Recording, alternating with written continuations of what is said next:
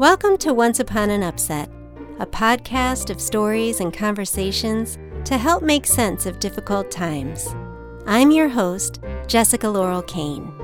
Today's episode is a conversation called What I Learned About Anger.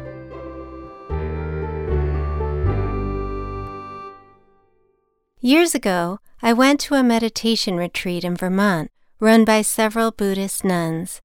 After I checked in, I drove to the little cabin I was assigned to, and standing outside was a woman hanging underwear on a laundry line. I smiled and said hi, and she stopped what she was doing, but only to glare at me.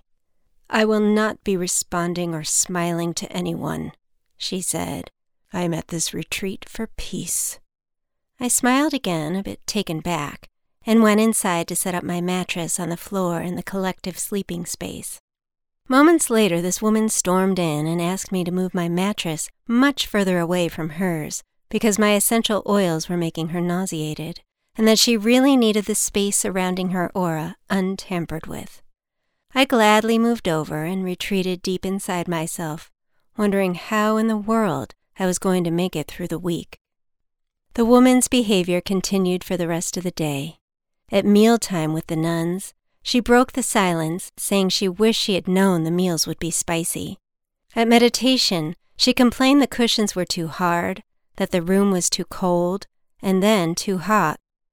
With each complaint, I waited to see the nuns' reactions, and each time, instead of being annoyed, something different happened. The nuns smiled lovingly, apologized for her discomfort, and gave her everything she asked for.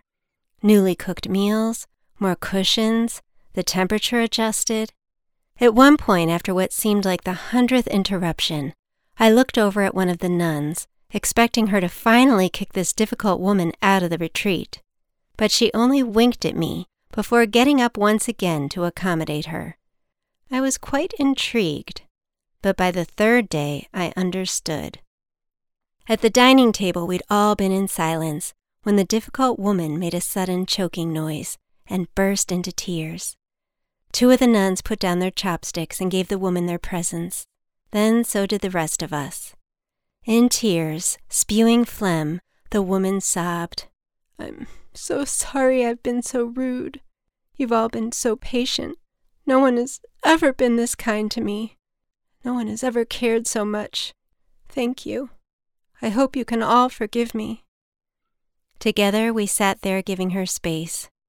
"We are glad we are able to give you what you need," one of the nuns smiled gently. And then this woman, no longer in anger, began to laugh.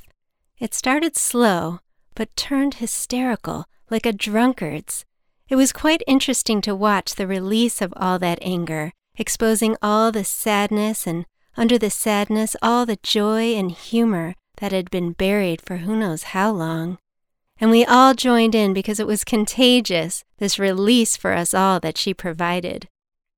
By the end of the week, this woman was a different person. I would say we all were, because we'd learned together the function of grace. That when you're on the side of grace, you don't need to react and join in someone else's battle. You can instead choose to provide a safe space in order for them to work it out themselves.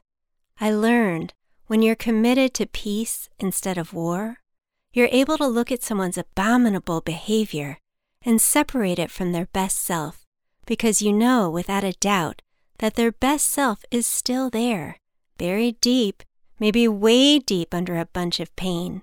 But if you don't engage in their battle, they'll soon have no one left to fight with, and they'll get a chance to deal with themselves, uninterrupted. So many of us are so afraid of getting taken advantage of that we forget the option of offering grace. This doesn't mean taking punches, but I learned from those nuns that if we are in a position to share our peace with someone who's forgotten how to access it for themselves, we can give them a gift that probably no one else ever has.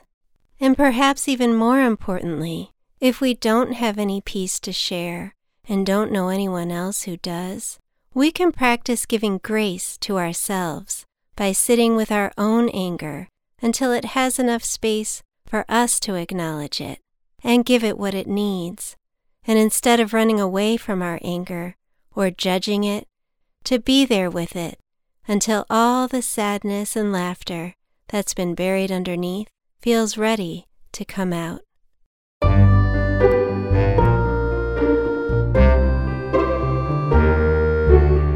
You've been listening to Once Upon an Upset.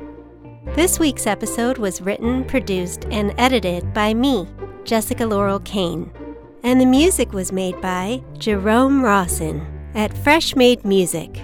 For illustrations, merchandise, and more, please visit onceuponanupset.com. And don't forget to subscribe. See you next week.